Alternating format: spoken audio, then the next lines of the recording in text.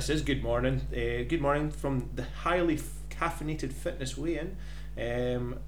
This is Andy and Shona. This is a real bad start to the podcast, but it is what it is. How you doing, Shona? I'm alright. I'm half asleep. Yeah, I'm the same. This is the earliest we've done a podcast. I know. It's a bit like what? Which is funny because it's not even really that early. But, Well, considering you've already had a client, and by this time I would probably normally have a client as well. Well, that's true. Yeah. So yeah. I know. Always fun. Always fun. What's been on? Not much, to be honest. I'm just getting sick of the bad weather, to be honest. Yeah, I'm ready for summer now. Lovely and rainy at the moment, isn't it? I know. I had two online clients come back from a holiday recently, and I felt the need to apologise. When I did their check-ins, I was like, "Oh, I'm sorry, you're back." You're back. And we're back. This is episode 14. Yeah. Getting close to the magic 20 number.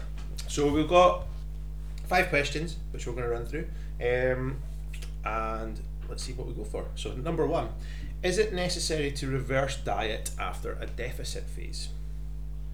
I would say yes, mostly for sanity. It's not very comfortable being in a deficit for a long period of time because, as you know, you're at a point where hunger and appetite levels are a little bit higher than the norm, especially if you're in a maintenance phase, for example.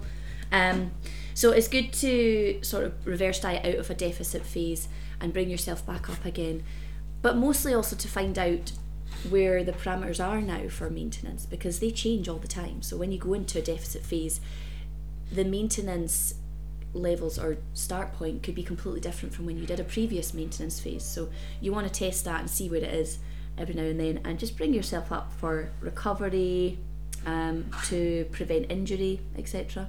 Yeah, I think you're right. I think that's a big one that many people kind of miscalculate. Is their previous maintenance was 2,400 and they've just lost 5 or 6 kilos. Your maintenance isn't going to be 2,400 or 500 anymore. Yes. It's going to be lower because you're a smaller person. Mm-hmm. And I think that's kind of the mind screw that people think that they have, is that, oh, I've lost this weight and I can just go back up to that initial maintenance phase. Well, no, you would have to increase your output quite considerably to be able to manage to be at that one. But for me, reverse dieting, you do it. I think that many people go too slow.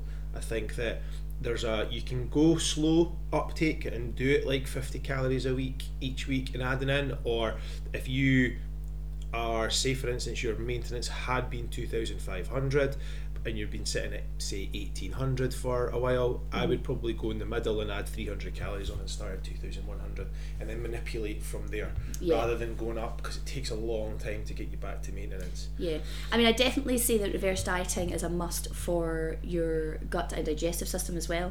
You can't possibly just go from, just for example, let's say 1,500 boom, straight up to 2,500 and expect your stomach not to have an absolute mare. It needs to tolerate all these different food quantities that you're putting in now, and you want to avoid inflammation in the gut lining so that you've got regular bowel movement and it's just a happy tum-tum. Yes, I think we've both competed and we've both made the pitfalls of eating like an absolute wanker the day or the night of the show once you competed. And how awful. Bad is the next day? In fact, never mind the next day. By the time you finish your meal, you feel like you're Fat Bastard from Austin Powers. It's that night.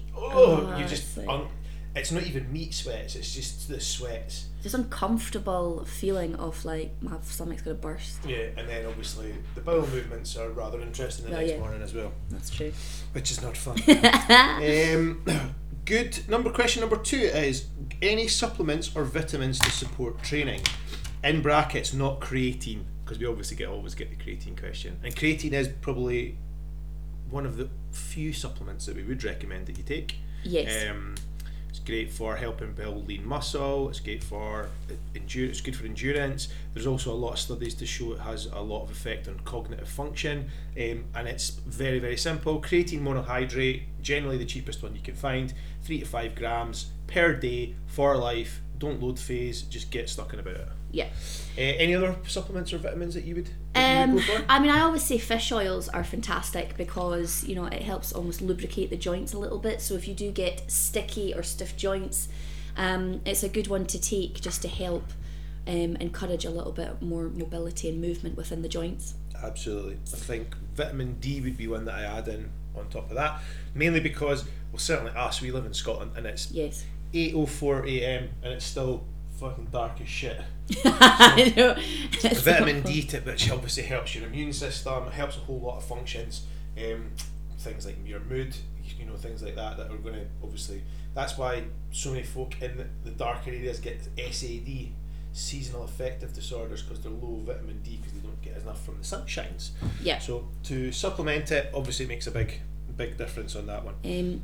One that I always recommend to my clients, especially after having perhaps maybe a holiday away where you've been travelling and eating foods in different areas or cultures or whatever, and perhaps maybe after being on a course of medication, I always recommend clients take this supplement called VSL3.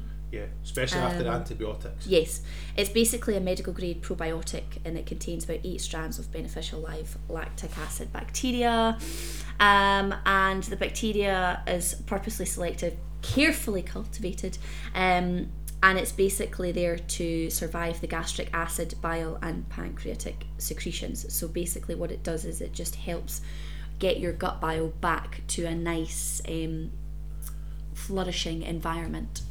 Absolutely. The thing is that there's so many other supplements and vitamins and stuff out there that people recommend and people don't recommend.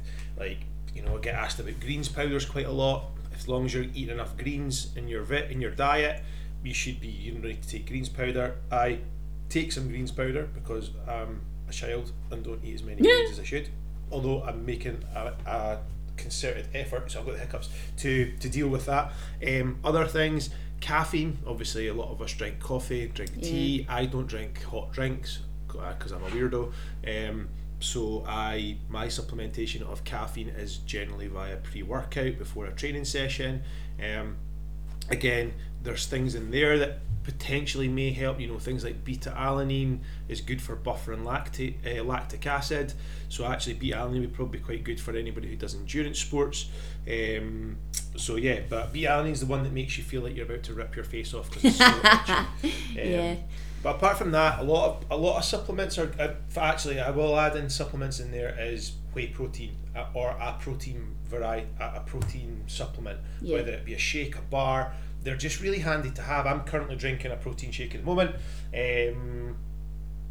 Endurance is a company that's been set up by one of my friends, and it's based at elite athletes. So I've been given some protein to try. It's pretty tasty, to be fair. But whey protein, pea protein, hemp protein. Find one that your stomach can handle. Find one that tastes good, because some of them taste like shit. Right. Have you ever done that? I did this one years ago where I I really like this. I love Bounties. I love Bounty chocolate. So I'm going to get a chocolate coconut protein powder, and I bought 5 kilos from my protein, and after one shake I was ready to throw up in the bag. Some of them are awful. It was You're like, honking. oh no. So don't make that. Just anything else from your side? I would always say to clients, look, you only really need to take a supplement if you are deficient in it, because your body has a good way of producing some supplements itself, and B, you should really be relying on diet alone to bring you those supplements in. But as anything, if you are deficient in it, then yes, it's very beneficial for you to then take that supplement. But I wouldn't go taking so many pills that you're rattling in the morning, and just taking it because Have you ever done the one where you take a pill and it gets stuck in your throat, and then it melts? And then fish oil's bad for that one. Well, fish oil, but I did one that had I can't remember what it was, but it had dust. It had obviously powder in it, and I burped, and it was like a dragon fire. It was like dust coming out my mouth, like the mummy. So yeah. No, I don't think there's any other ones really. Melatonin I sometimes say to people for sleeps, because obviously sleep's very, very important for recovery.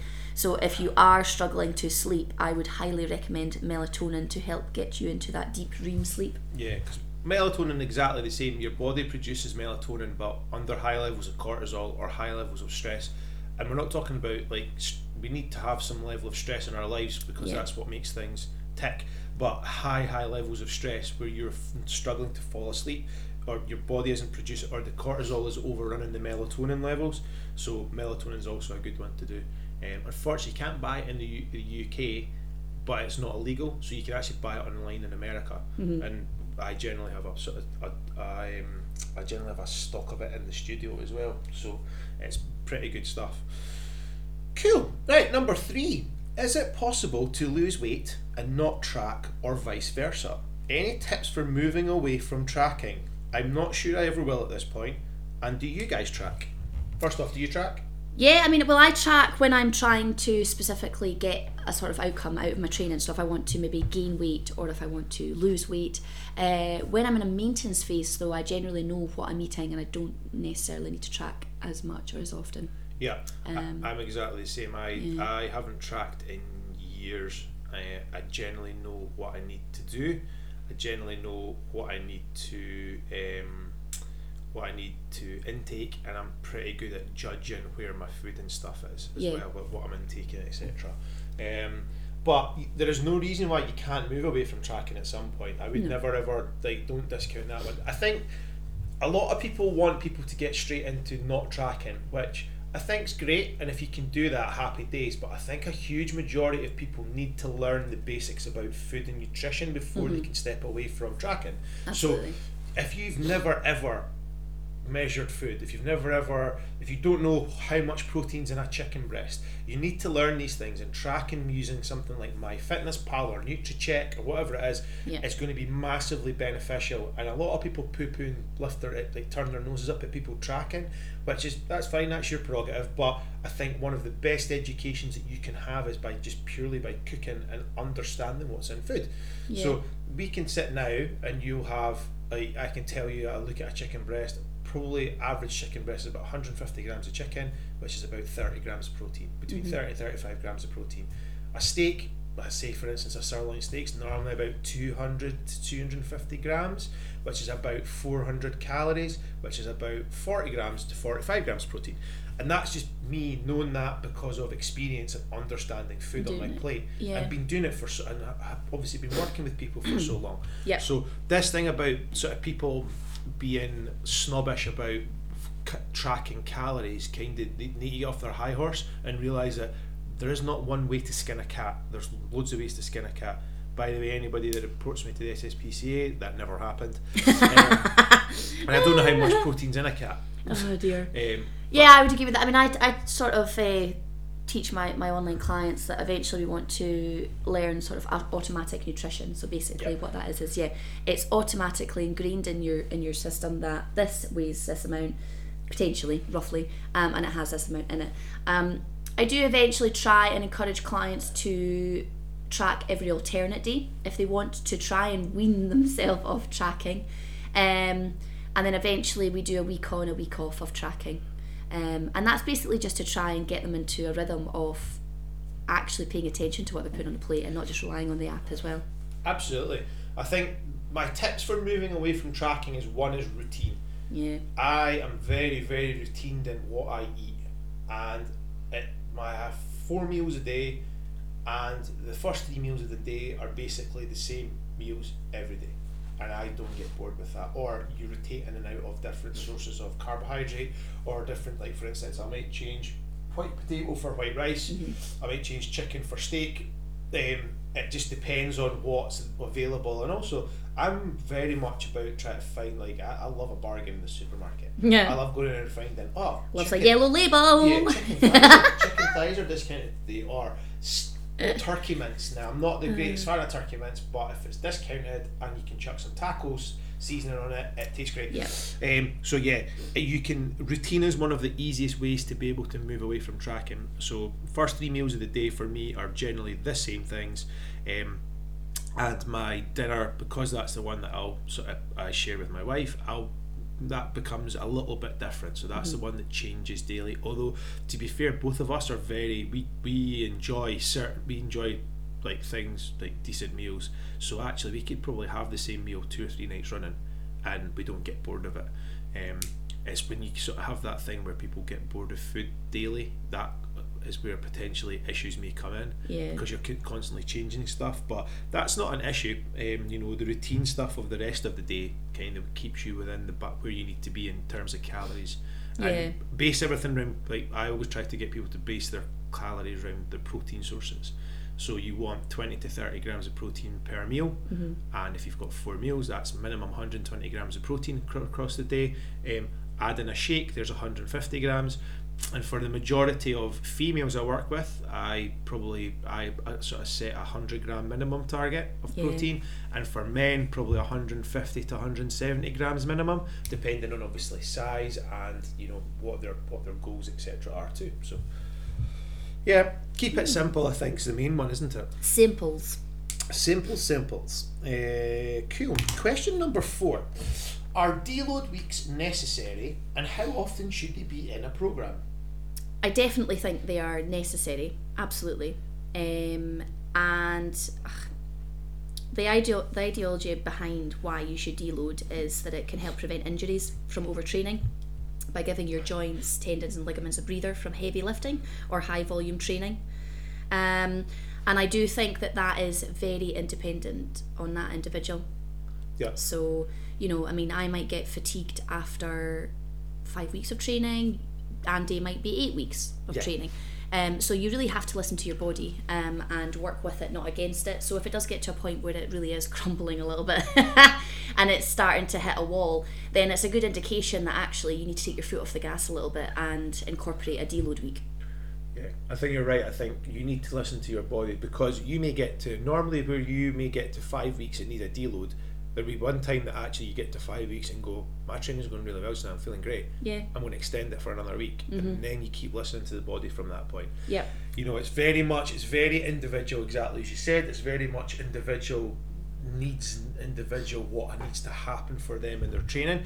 If you're finding that your training is, it might not even be like injury prevention, it might actually be that you're finding that you're plateauing, and that's maybe a reason to maybe bring in a deload just to recover slightly.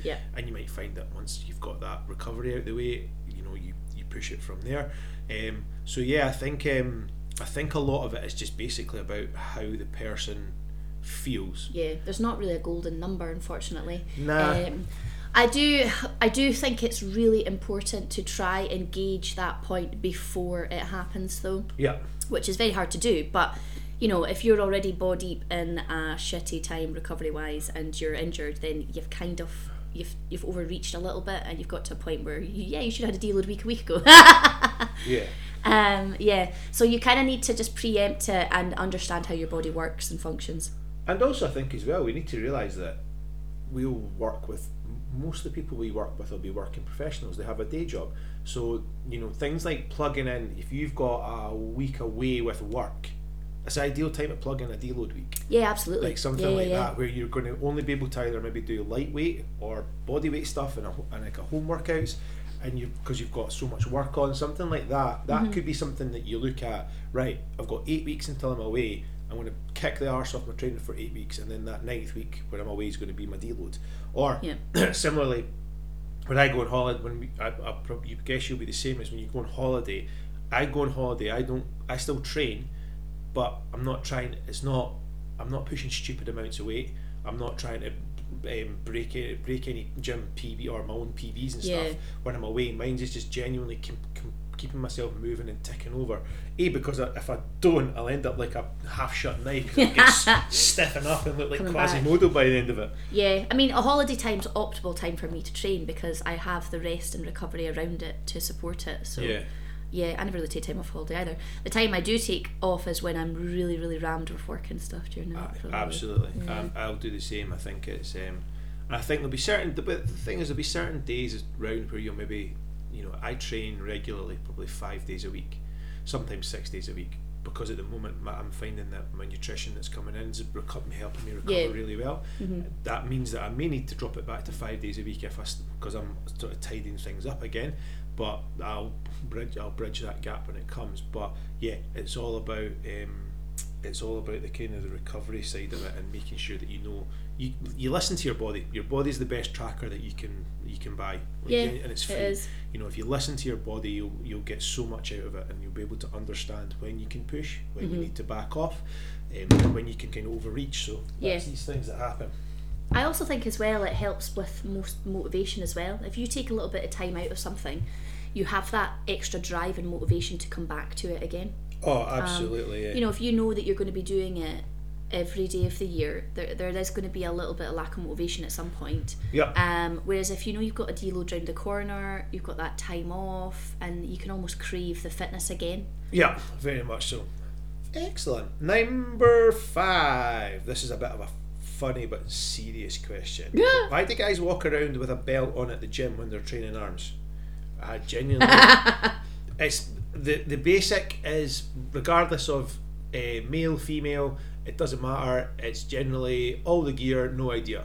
Well, I think first of all, then explain to people why people wear a belt anyway. So so the common mistake is that belts are there to support your back, which they are, but not in the way that you think they are, or most people think they are. They're actually there to brace your abdominals, which in turn pushes your back into place.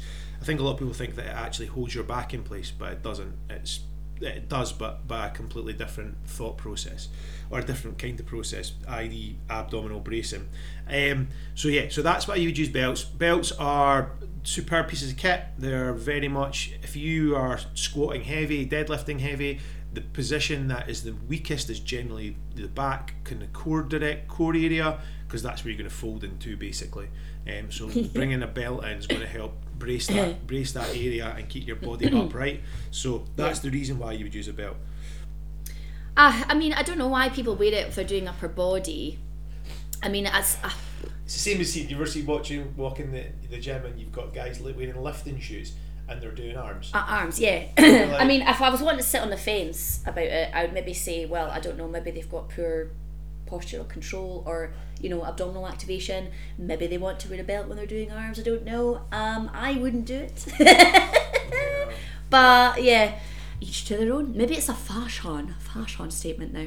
I remember there was the waist trainers for a bit, and everybody was using belts as waist trainers. Oh, the wee stretchy things. So that might also be it as well. Well, that's true. But yeah, it's an interesting one, and belts generally won't, unless you're bicep curling and hip thrusting at the same time. Like far too much weight on it and not doing it properly. So yeah, we don't know either, unfortunately. That's generally the answer in the question. So well, that's us done. So if you can, please screenshot share any podcast that you listen to. Tag myself and Shona.